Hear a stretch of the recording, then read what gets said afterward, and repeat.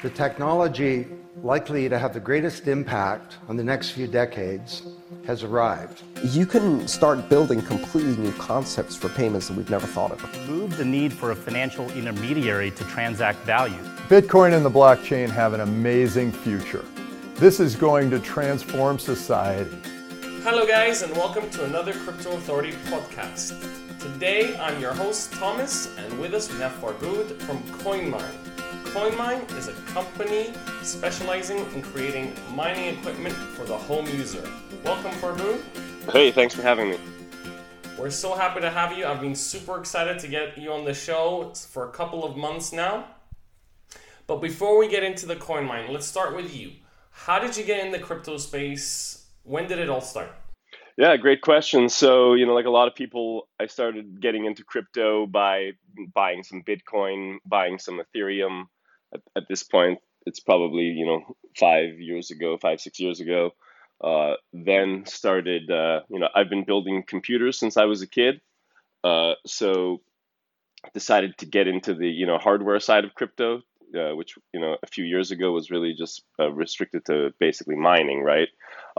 So got an ASIC for Bitcoin, bought some, GPU-based rigs. But like I said, I've been building computers since I was a kid, and my co-founder, Justin, and I were roommates in San Francisco. Justin's a great designer. He did Pebble Watch 2, which was, I think, the second biggest Kickstarter ever. He did Pebble Core. And so we decided to just build a mining rig together, just because, theoretically it's cheaper. Because you could go and buy one on Etsy or eBay for $3,000 or $5,000, and we decided to just make our own. And since, like I said, I've been building computers, I figured it'd be pretty straightforward.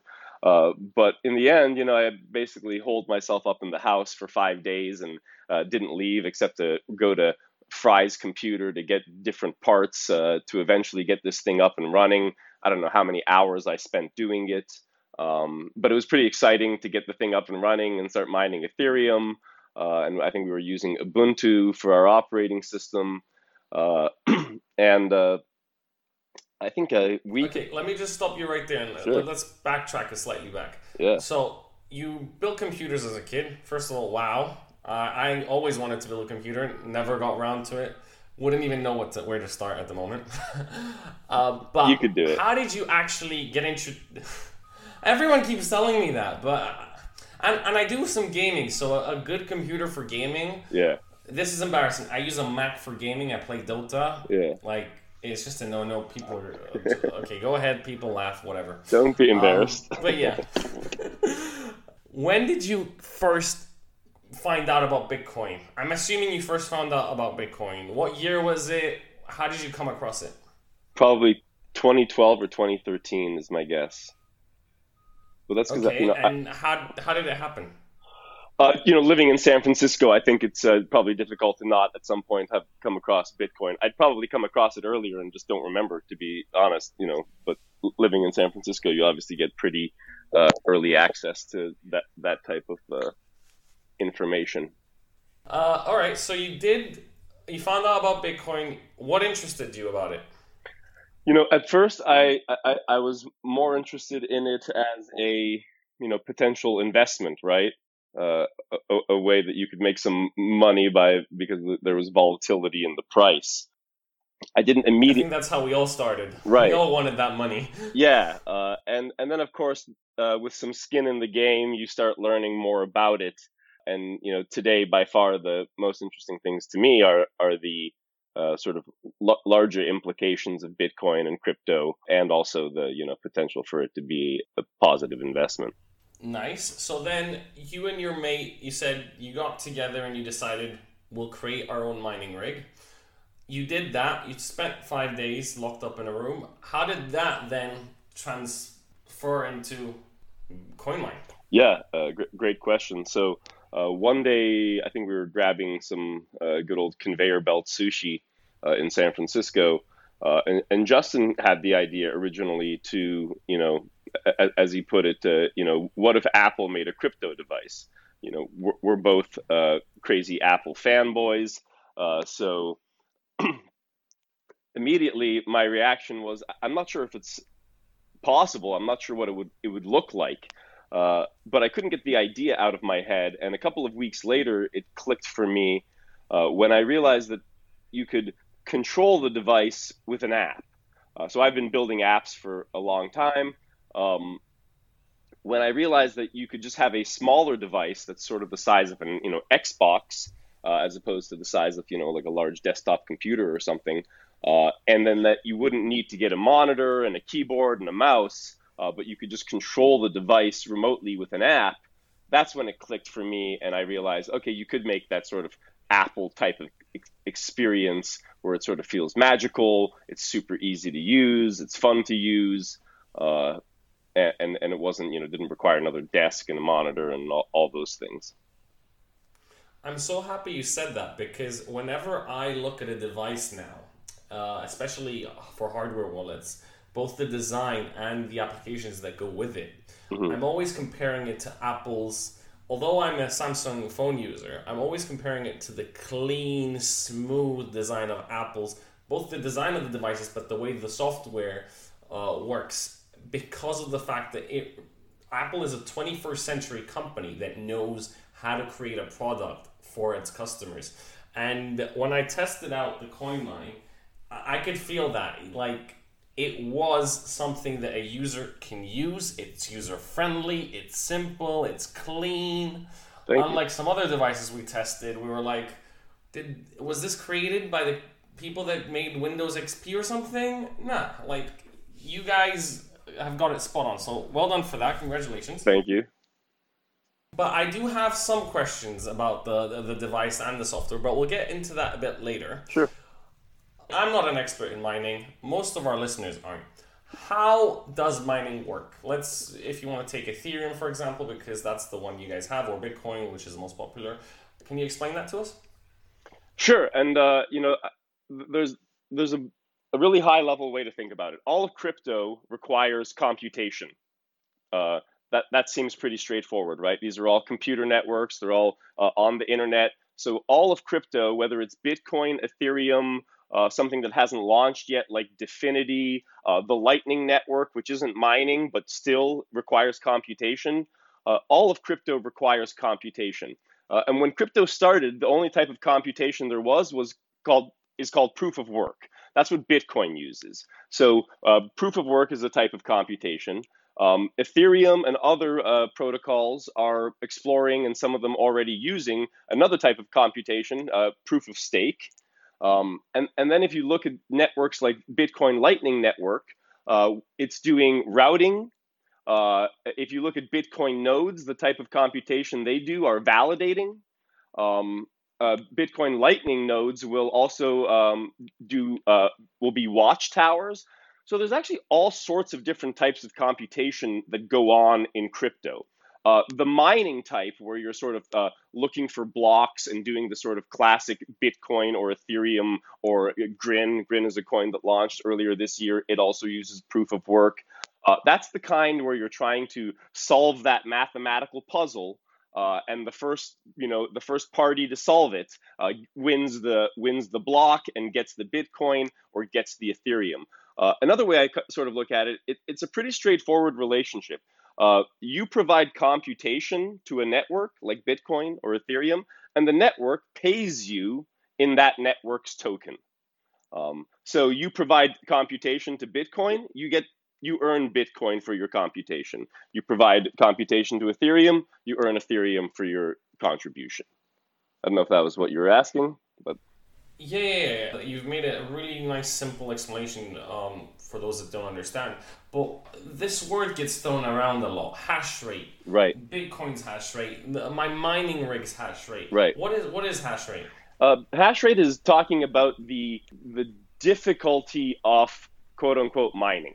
So again, to try and kind of put it into some simpler terms that aren't super technical. If a lot of people are providing computation, right? That means it gets more difficult to solve the block, because Bitcoin's trying to sort of, Bitcoin in particular, is trying to have this regular pacing of blocks, about 10 minutes every block. So to make sure that happens, it actually adjusts the difficulty of the calculation. It adjusts the difficulty of this little mathematical riddle that you have to solve to win it, to keep that pace regular. And so the hash rate is just a number that's used to talk about how much computation is on the network right now. So hash rate can go up, hash rate can go down.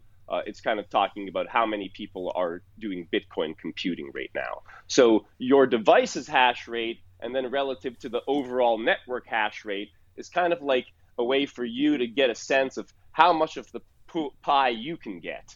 The more of a percentage of the hash rate you have, the more likely you are to sort of win the prize, right? And then people talk about something called a 51% attack. So if you have more than 50% of the hash rate under your control, you can essentially determine what each block is, and you could, quote unquote, attack the network. There are reasons, and that happens all the time on small networks. It doesn't happen with Bitcoin anymore because Bitcoin is just way too large to attack. Yeah. Basically, you'd be destroying your own profits. Probably. It would cost you millions and millions of dollars just to try to attack it.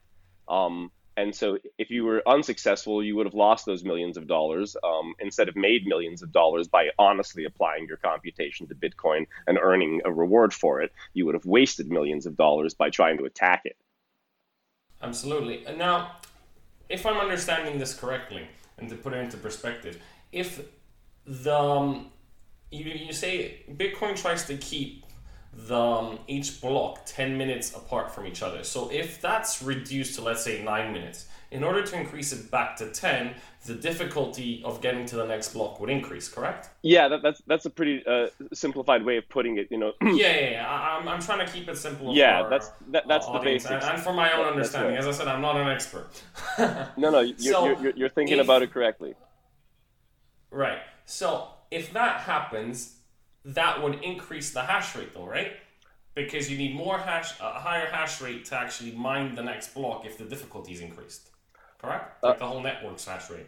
Well, it's a relationship, right? Because it starts getting into the incentive structure of Bitcoin. As the difficulty goes up, for some people in some situations, it may go up too much for them, and they don't want to. Maybe their devices are no longer. Maybe they have some old ASICs, and those ASICs are starting to get uncompetitive at those difficulty rates.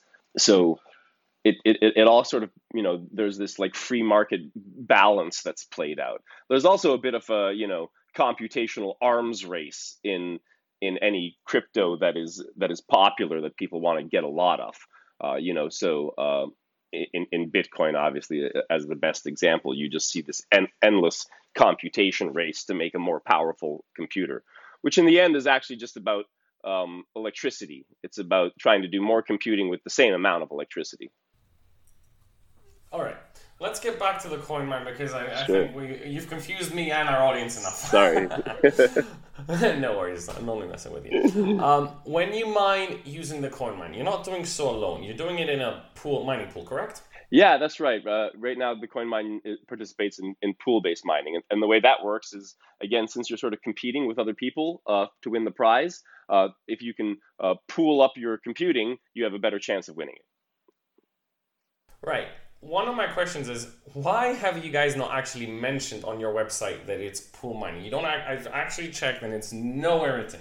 Why did you make that decision? Because I'm going on the average Joe basis that doesn't actually know anything about mining. He thinks it's super cool. He's like, CoinMine does everything for me. It's really simple. Why is that not mentioned? Because of what you just said, probably. I'm not sure there was a specific decision to keep to not mention pools. But in general, nobody knows what this stuff is. Nobody knows what mining is. Nobody knows what proof of work is. That's why I tend to, people in crypto obviously know about it. But if crypto only gets as big as people who are already in crypto, that's not really the point, I don't think. Sure, absolutely. And so I don't do you care that, your computer is doing this type of computation or that type of computation? Your computer is doing some type of computation. So that's why when I generally talk about it, I just speak about it in these general terms. Here's a network. It needs computing to run. You provide computing to it, and it pays you back in that network's token. That's about all you really need to know as a person, I think. I see your point of view, but the way I see it is, I'm someone in crypto. I have a podcast. I have a blog. I'm one of those people trying to get it out there to people that don't know what crypto is, to get engaged and have this mass adoption. And I'm one of the first users that's gonna get one of these coin mines, because someone that doesn't know anything about crypto is not just gonna go on your website and say, "Oh, coin mine, I'll just get one."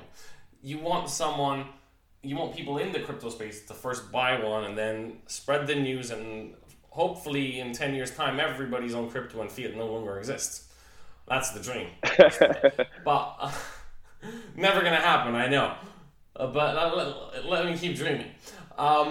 So my point is, from my perspective, I would want to know that it's not just that it is pool mining, but the size of the pool, so that I can be like, okay, I'm getting this device, it's plug and play. We'll go into that in a bit later. But the mining pool is big enough. I'm getting that profitability that I want, because as compared to using another mining pool that I get to choose from.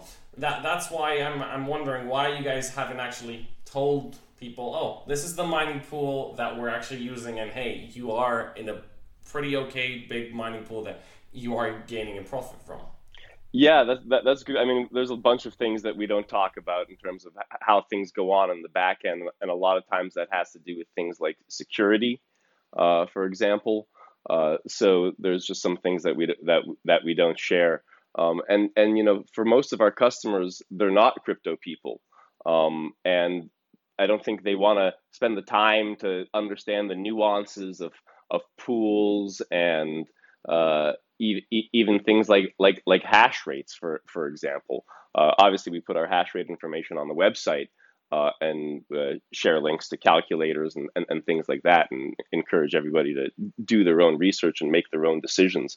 But not everybody wants to become a crypto expert and understand all the nuances. So for us, it's a question of, do we spend our resources explaining that, or our resources explaining something else? Now, that said, the fact that we use a pool is hardly a secret, as I'm obviously talking about it here. Yeah, absolutely. I mean, even with a basic amount of research, one can tell that you can't actually mine Ethereum, Grin, Monero, or any of these on your own. Like, it just wouldn't be profitable. I'd never get any on the CoinMine or any device I got out there, right? It just wouldn't work. Yeah, basically, that's the case. Pool. You need to be in a mining pool. I mean, there are probably some very rando cryptocurrencies out there that are small enough that you could run your own node, but I'd never make any profit. Yeah, I mean, those are things that are like highly volatile, could disappear tomorrow. I read 2 articles that you wrote about return on investment. Cool. Oh, thanks. And you use some really complex formulas there. I'm not going to go into them because I don't 100% understand them, and I'm pretty sure our audience, most of them won't. But how does one know if by using the coin mine they do have a return on investment? Is that based on their electricity consumption, or is that based on just long-term mining as compared to buying instantaneously, or I remember you mentioning buying on a daily basis? Right. So I think there's the way I look at it is this, especially with a coin mine, for example. First, don't do things in crypto where you are extending yourself financially in an irresponsible way. Crypto itself is very early. There's volatility. It's highly speculative. If you want to be involved in the speculation, great. Things like CoinMine make it very easy for you to participate in that. So the way I look at it, and this isn't financial advice, but this is my own approach to it, is in general, I look at crypto as a low time preference activity, which means I'm thinking in terms of 1, 2, 3 years or more, not in terms of days, not in terms of weeks, and not in terms of months. I think that's when you tend to, unless you're a professional trader, for example, that's how you end up getting wrecked, is if you're trying to play the 1 day, 1 week, 1 month game. I think the reality of it is, if you at any point in Bitcoin's entire history, if you held it for 3 years, you always made money.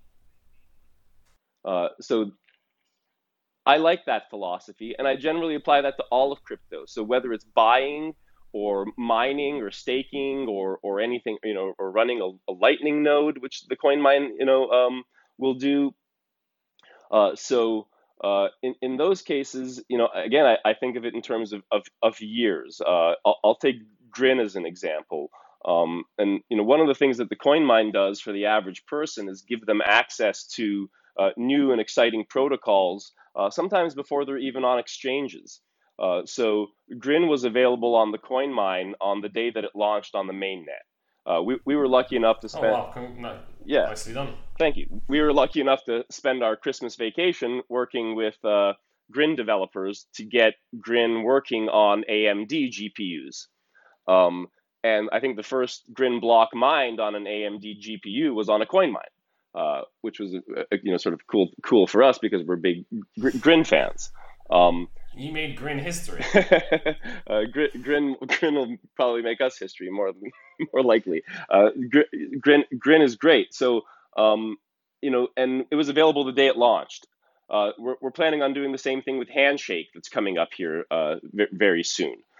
And so for most people, Grin, if you want to go buy Grin right now, try it out if you want. It'll probably, take you who knows how long to find most exchanges don't have it. You can't get it on Coinbase.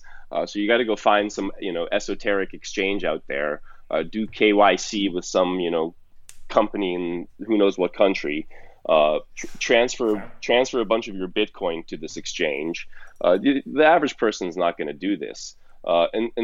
But the average person can plug in a CoinMine, and right now, because last week we shipped an update. The CoinMine works like a Tesla. Yeah, you got to 80% more profitability. Yeah, exactly. Yeah, and so almost 40% of everyone on CoinMine is mining Grin right now.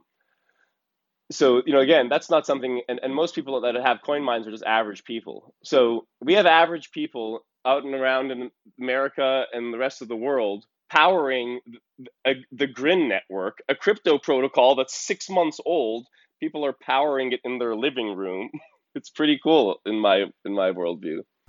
Well, I don't know about you, but I don't feel like I'm the average person. I feel special. As soon as you have a CoinMine and you're mining Grin, you immediately become special. It's true. Yes, exactly. So, but why did you guys decide on these coins? Like, you've got Monero, you've got Grin, you've got Ethereum, you've got Zcash, and you have a Bitcoin option, which we'll get to that in a sec. But why did you decide on Grin? As you said, it's a very unknown crypto at the moment. It's not supported by many. Why the decision? Yeah, so we evaluate each crypto, based on a few things. Maybe the simplest way to put it is how much like Bitcoin is it? You can almost grade a crypto on how close to Bitcoin is it, and I think Grin may be possibly the closest besides Bitcoin. So Grin had no Grin comes from a pseudo-anonymous founder, somebody named Igno Poverol, which is a Harry Potter character name. Okay. So we've left the Japanese, Chinese Satoshis, and now we've got to Harry Potter. Okay. Yep. So we have a pseudo-anonymous founder. There was no pre-mine. There was no initial coin offering. There's no founders rewards. So it's sort of, what they call, immaculate conception. Everyone who has Grin started mining Grin at the exact same moment in time. Its monetary policy I like as well because it's set and it's known. So there will be one Grin created every second forever. Okay. So what I gotta check into Grin. I don't know. I've only heard about it from you guys. I didn't know it existed before that. But I have a feeling I know who the founders were. Oh, really? Would you be behind it? Or do you want to make an announcement? Oh my God, that would be the funniest announcement to make. I wish I could say I was behind Grin. I need to release this podcast soon. No, Before someone to break else the announces news, themselves as, yeah. as Igno. Yeah, in a couple months, just like with Eric. Yeah, exactly. It was cool. Yeah. Igno did want a coin mine, but also mentioned that they don't have an address to send it to, so they couldn't order one. Fair. Maybe they're producing them. So, are you up for a little mathematical,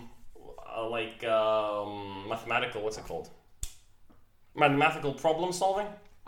Sure. I'm not sure how good a job Okay. I'll do at it, but I can try. We might have to edit So, this out.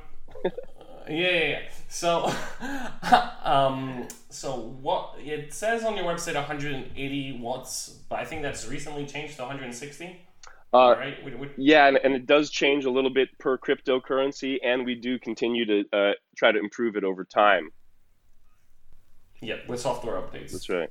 Nice. So is that 160? Am I timesing that by 24 to find out how much I use in the 24-hour period?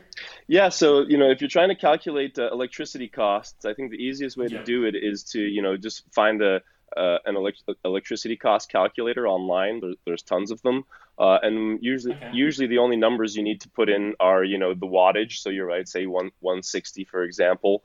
You'll put the number of hours that the device is going to be used, and then you put in your local kilowatt hour, dollars per kilowatt hour rate for your electricity, and then it'll spit out a cost. Yeah, the reason I'm asking is because this device is for worldwide use, but electricity varies. For example, I think in London we have really expensive electricity. Like I'm paying just under 16 pence of the pound, as in comparison to like 6 pence in the US. You guys have cheaper electricity, right, over there? Yeah, but it also highly varies in the U.S. as well. I think the average U.S. electricity is around 10 or 12 cents per kilowatt hour. In some places, it's as low as 4 to 6, 7 cents, and in some places, it's north of 20 cents. Because I was calculating mine, and I think I found it to be like 20. I'm going to put this in the review, but basically it was like 27 cents of the dollar more expensive for me to mine for 24 hours only. This was on Ethereum, using the coin mine, than I was actually producing.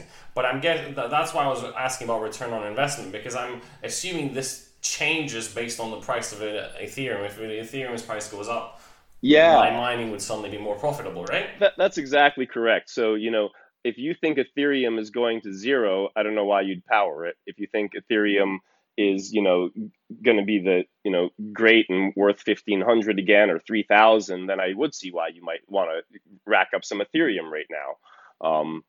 Because also, this is when the prices are low, you can mine more.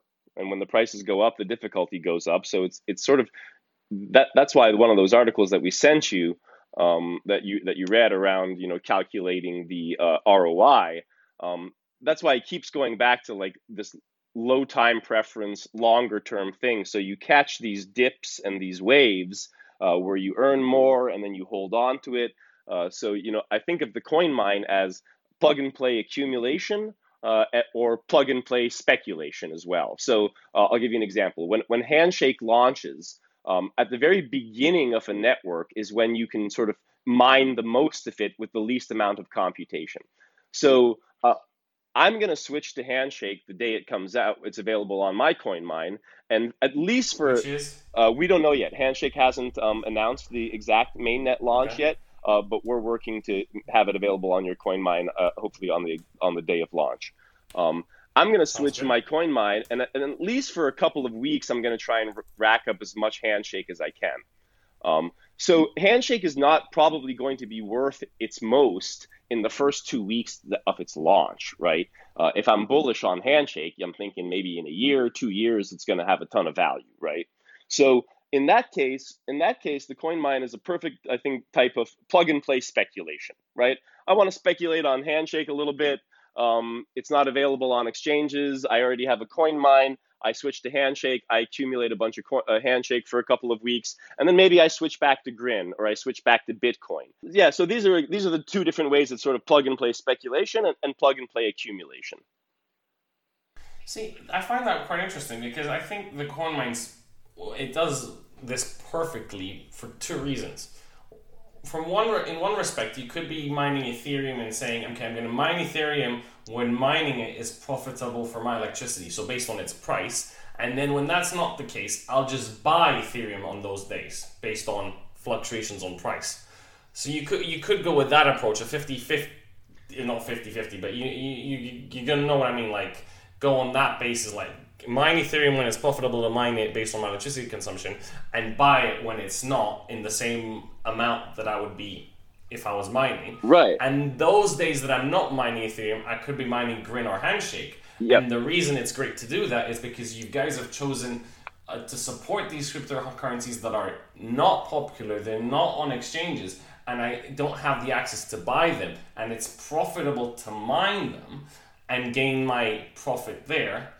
Which then leads on to one of the things you guys decided to do to convert everything to Bitcoin. Do you want to? Am I getting this right? Yeah. I think financially speaking, buying crypto and mining crypto are hedges against each other. So what you're saying is correct.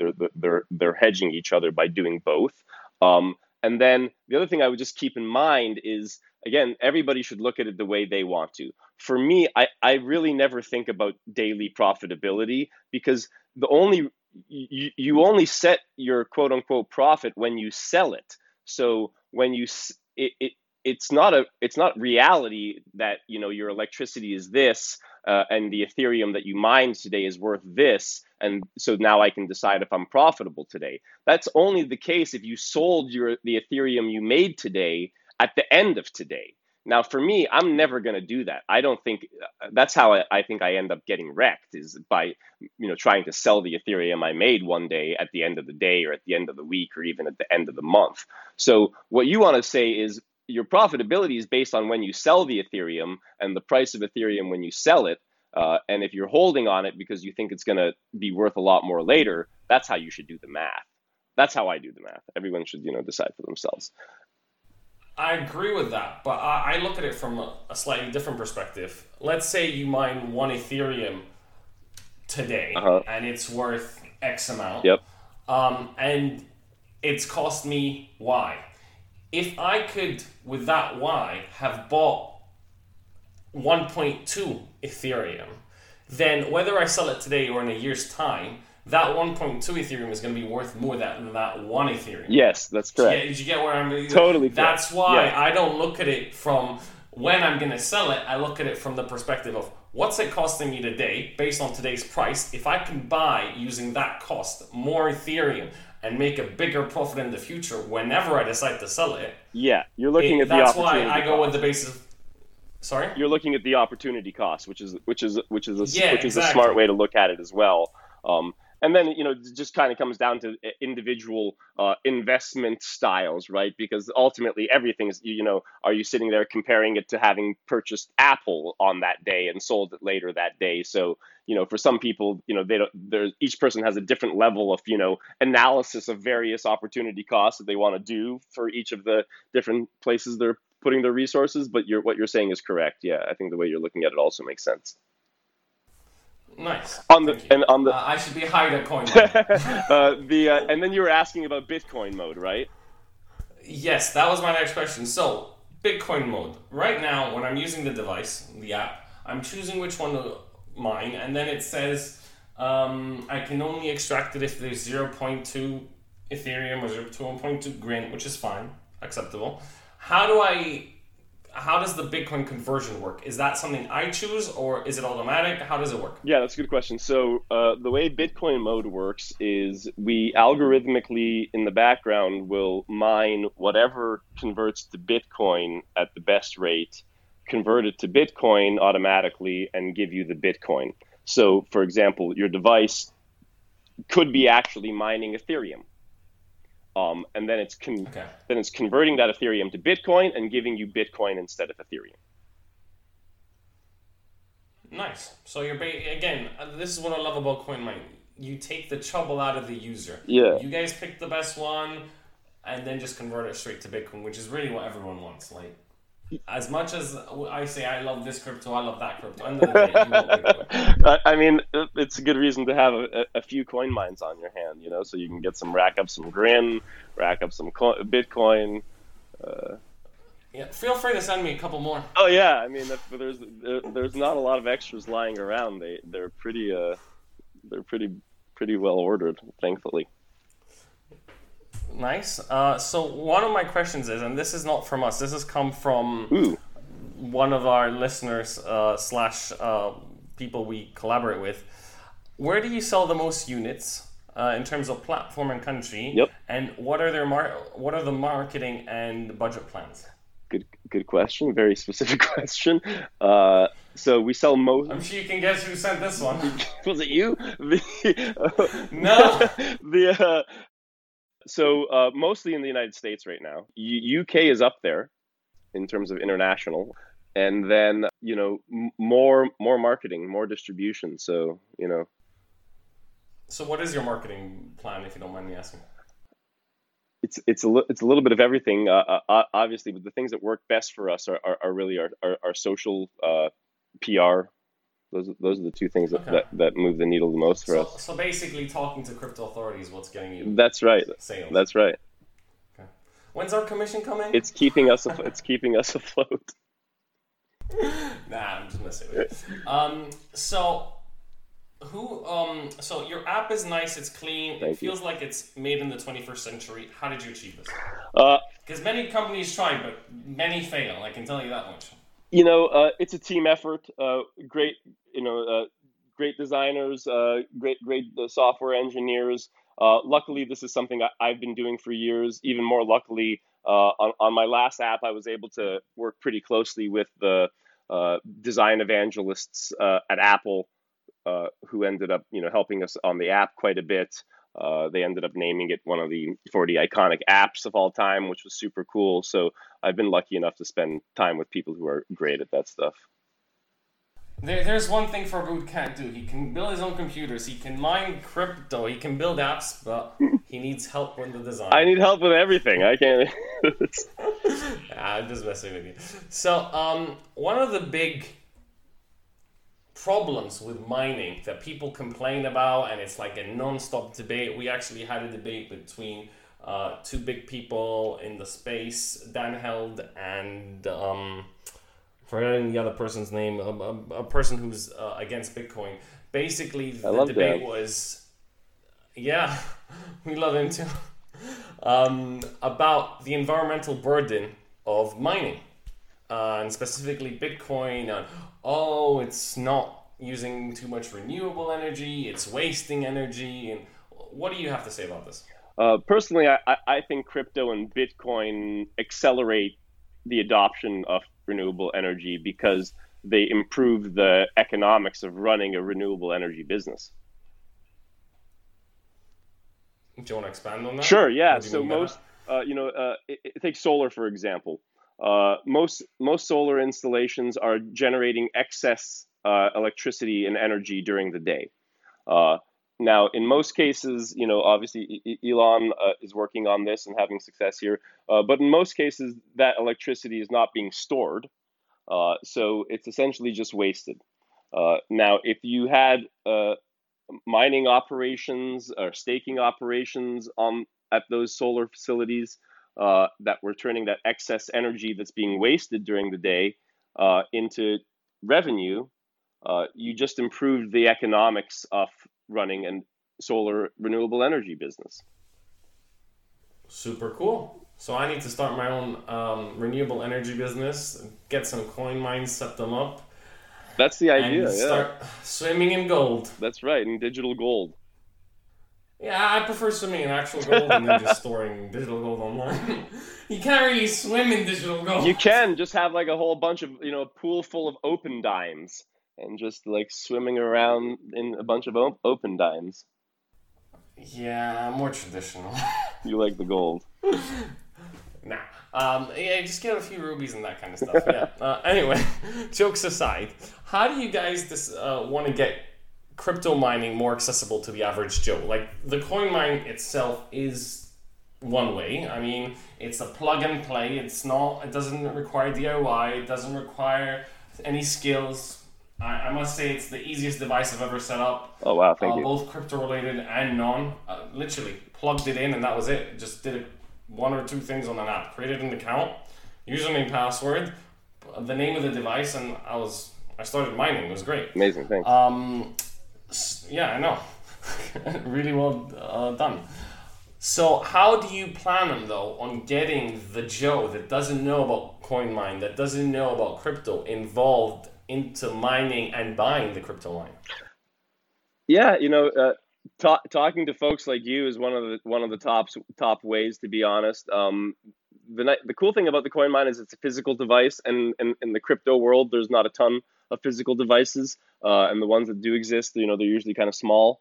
So this one kind of has some substance to it, so you can give it a little bit more of almost an actual design impact in a room, something you can photograph. So we're lucky in that regards, and people get to take pictures of it and share that on social media. That brings the average person in. I'd say over 50% of our customers are not crypto people. The CoinMine is their first step into the crypto world because it seems like the least scary and easiest step to take for them. So luckily that's sort of already happening, and word of mouth is what it always ends up being. And to me, coming on a podcast like yours is a type of word of mouth. You heard about it somehow, you reached out to us, we came on, you're telling other people. Having a podcast is just word of mouth. It's you talking to your listeners, right? Yeah, absolutely. And I must say that if you do want to get into cryptocurrency mining, guys, we're not affiliated with CoinMine. We're not being sponsored by them, but it is indeed the simplest way out there and easiest way right now that exists to actually get in there. There's no doubt about it. The rest require both time, DIY skills. Personally, I don't have those. But even if I did, everyone says time is money, and CoinMine is just plug in and play. Right. So it is the easiest option. Thank you. Whether it's profitable for you, that's up to you to decide. Yep. Let's talk a bit about the app. It's very simple, as we've said. Are you planning on doing anything to increase usability for user? For example, is it currently supporting the Lightning Network, or is it going to be? It's going to be. It doesn't yet, so that'll be some new features coming into the app around Lightning. Soon you'll be able to send and receive from your wallets. We have some other really cool features coming as well. Services like compound finance. We may do. We're exploring doing a no loss lottery in CoinMine. What's that? So that's really cool. So you could, for example, and this is just one idea that we're kicking around for it, is each week there might be a little lottery, and the crypto that your CoinMine is generating, you could opt to sort of every week just put my crypto into this no loss lottery, and I want to take a spin at it. So what'll happen is we'll take everybody who wants to be in that week's lottery. We take all their crypto, we put it into compound finance for a week.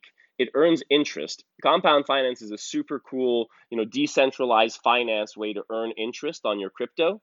And so we put all the crypto in compound finance for a week. It earns some interest. Then one of the people wins all of the interest, and everybody else gets their principal back.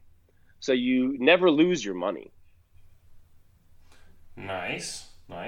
My question is, with that, you'd have to use the Lightning Network, though, because otherwise you'd have to get everyone to send crypto from their device to you guys to then put it on compound finance, which would potentially cost them more to send it than the crypto they actually mine, let's say, within a week. So you could use use Lightning, but the app makes all of that stuff pretty simple. And yeah, you're right. This is why this is still just an idea. We haven't sort of like figured out the details of it yet. But you could also, for example, invest your crypto the device is making into something like compound finance, where you just earn some interest on it. Sounds cool. In terms of the Lightning Network, will you be able to use the Lightning Network? Will users have access to send crypto between them and their friends? Or is it just going to be used by you guys Okay. Yeah, in fact, That's in cool. the case of the Lightning node, it is a full standalone node. So there's no pool in that situation. You're running a full Lightning node on the network, and a Lightning node, sort of, if we want to kind of simplify it, is the way I think about it is you're basically your own bank. The way a Lightning node works is you put a little bit of principal in it, you put a little bit of capital, so you take a little bit of your Bitcoin and you put it in your Lightning channel.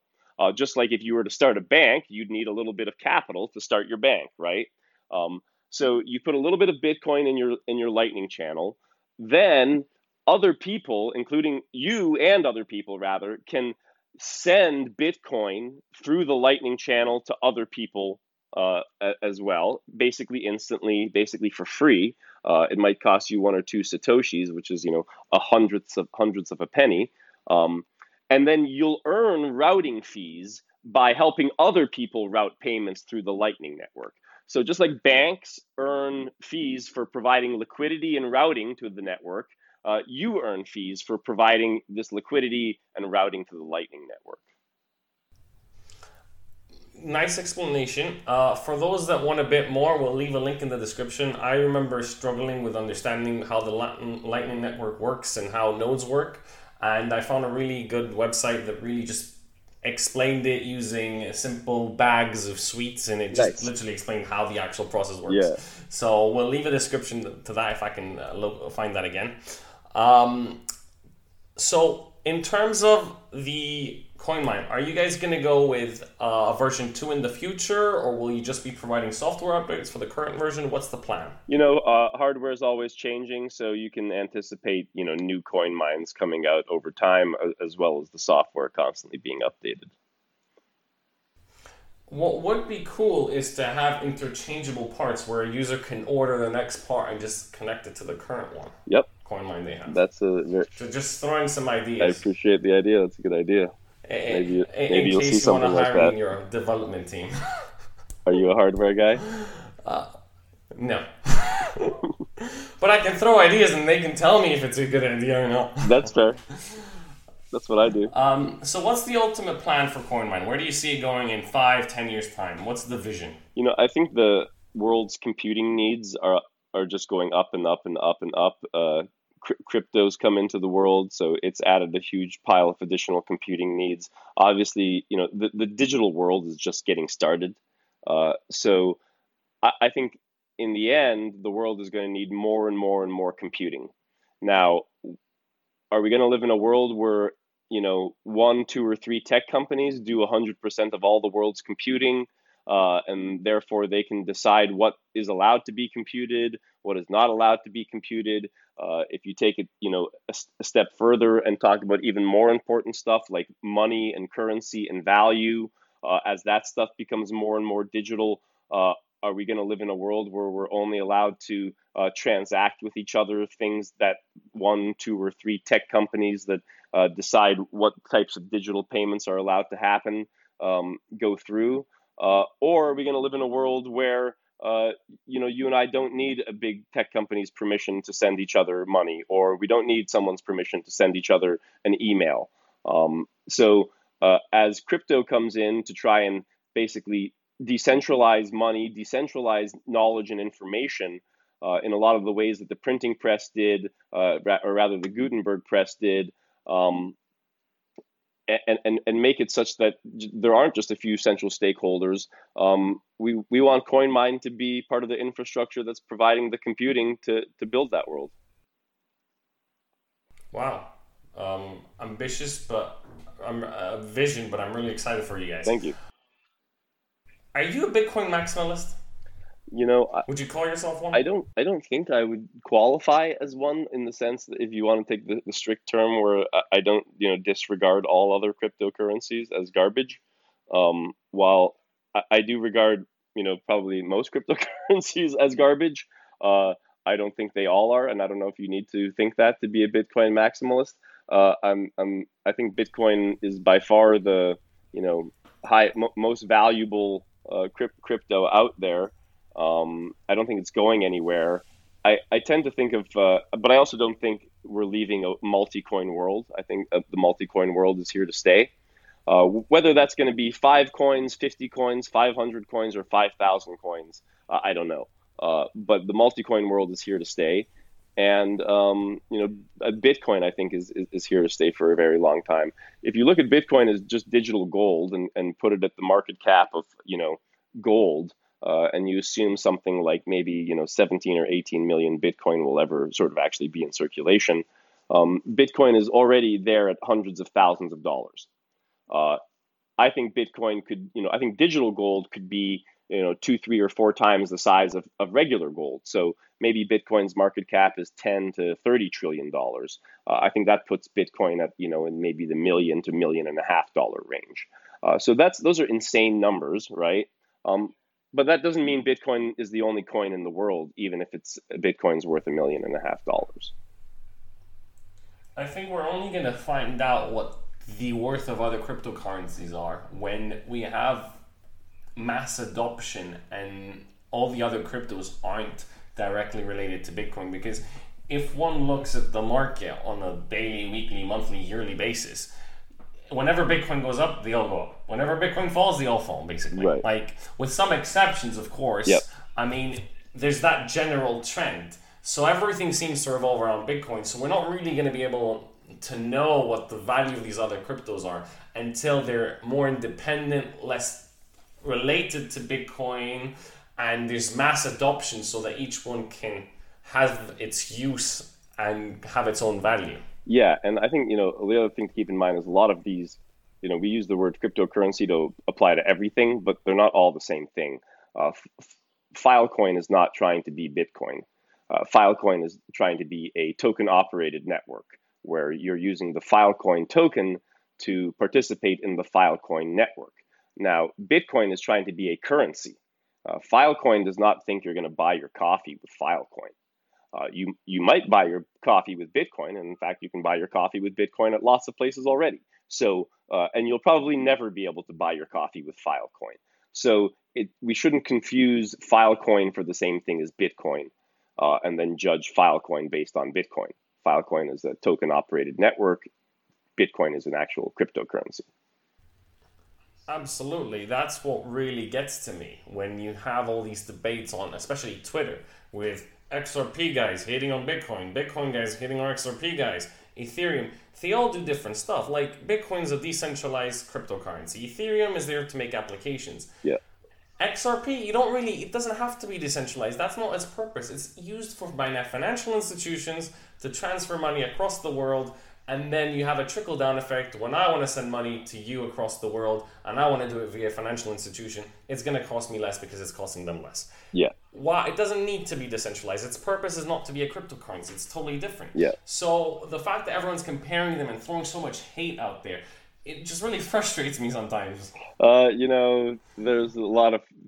It's an aggressive community, to put it mildly.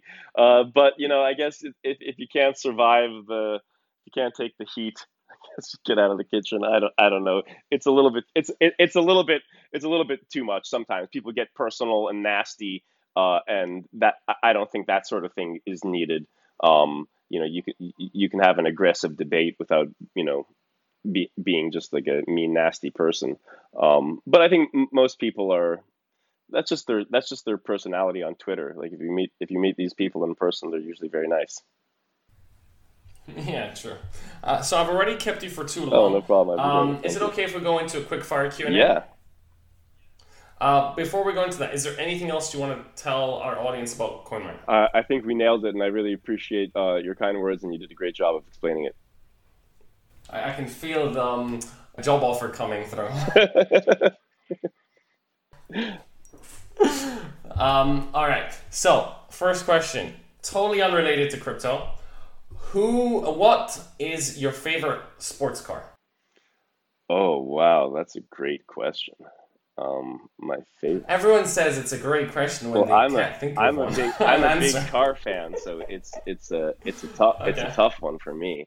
My favorite sports car, just because of its classic appeal, I'll say the Testarossa.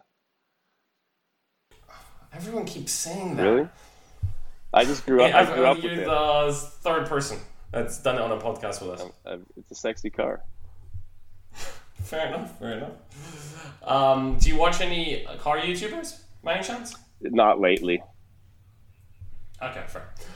Who's your most inspirational figure, I guess? Most inspirational figure. That's a great question. I think Vitalik is a big inspiration to me, just because I think the thing that he tried to go do. Ethereum's only 5 years old, and people are already using it to build these decentralized financial tools where people are lending each other money all over the world and earning interest and things like that. And that's really inspiring in terms of, especially when you consider how much, vitriol and criticism and stuff they've received over the years to do something that ambitious and keep going at it and starting to see it come to fruition. That's pretty inspiring to me. Nice. I totally agree with you. In terms of cryptocurrencies, take Bitcoin for example, do you think we need regulation? Or do you think that it's not needed because they're supposed to be decentralized? I mean... And I'm talking about cryptocurrencies, the ones like Bitcoin that you use for making payments, yeah. Or if you don't want to look at Bitcoin because it's digital gold, another just for making payments. Do we need regulation on that? It's a good question. I think my answer would probably be that there's probably some regulation that makes sense, and a lot of regulation that doesn't make sense. So, and I'm not sure I can speak to any specifics, but because you start just getting into how we want to structure society, right? And things like ethics and morality. About one day. Right. Yeah. So in those terms, I'd say the least amount of regulation humanly possible, I think, is the ideal. What are your hobbies? What do you do in your spare time when you're not in CoinMine? I love to cook. I love to grill a lot. Grill a lot of steaks and cook a lot of food. And yeah, and you guys have nice steaks in America. They're like nice big portions, aren't they? Oh yeah, they love their steaks here. I think the steaks you get here in the UK are like not even a third of the size of the ones you get over there. You've got great beef though in the UK. That's true. It is very flavorful. All right, that's all I got for you. Where can our audience find you, connect with you, speak with you? Are you going to be in any conferences? What social media do you use? How can they get in touch? Great question. The @Farbood is my Twitter. I think my DMs are open. FARBOOD is my name. Is Twitter, and then CoinMine on Twitter as well, and coinmine.com. And I don't do a ton of conferences, mostly heads down working, trying to make people's coin mines better. And but nice. I'll be out at some occasionally here and there. Went to the Bitcoin conference, that was great. Went to Blockchain Week, that was great. Nice. Well, we'll leave all your handles in the description of the podcast.